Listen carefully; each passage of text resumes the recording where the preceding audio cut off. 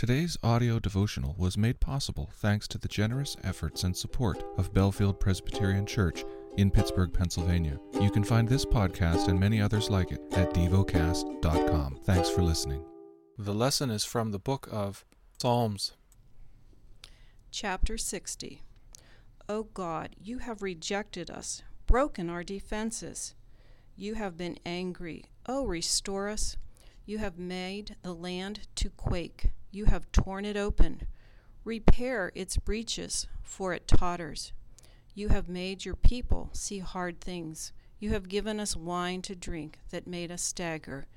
You have set up a banner for those who fear you, that they may flee to it from the bow, that your beloved ones may be delivered.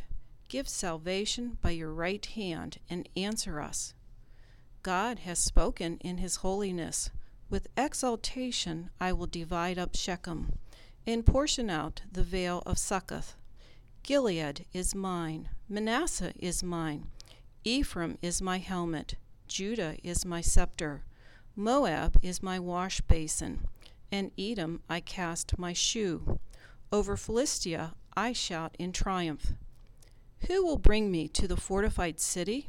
Who will lead me to Edom? Have you not rejected us, O God? You do not go forth, O God, with our armies. Oh, grant us help against the foe, for vain is the salvation of man. With God we shall do valiantly. It is he who will tread down our foes. Meditate and dwell on what you're paying attention to in God's Word. How has it connected with your heart or mind?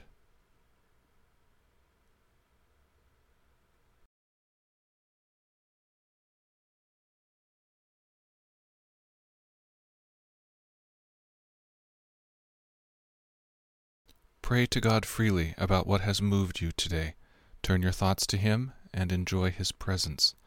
We offer the following as prayer topic suggestions.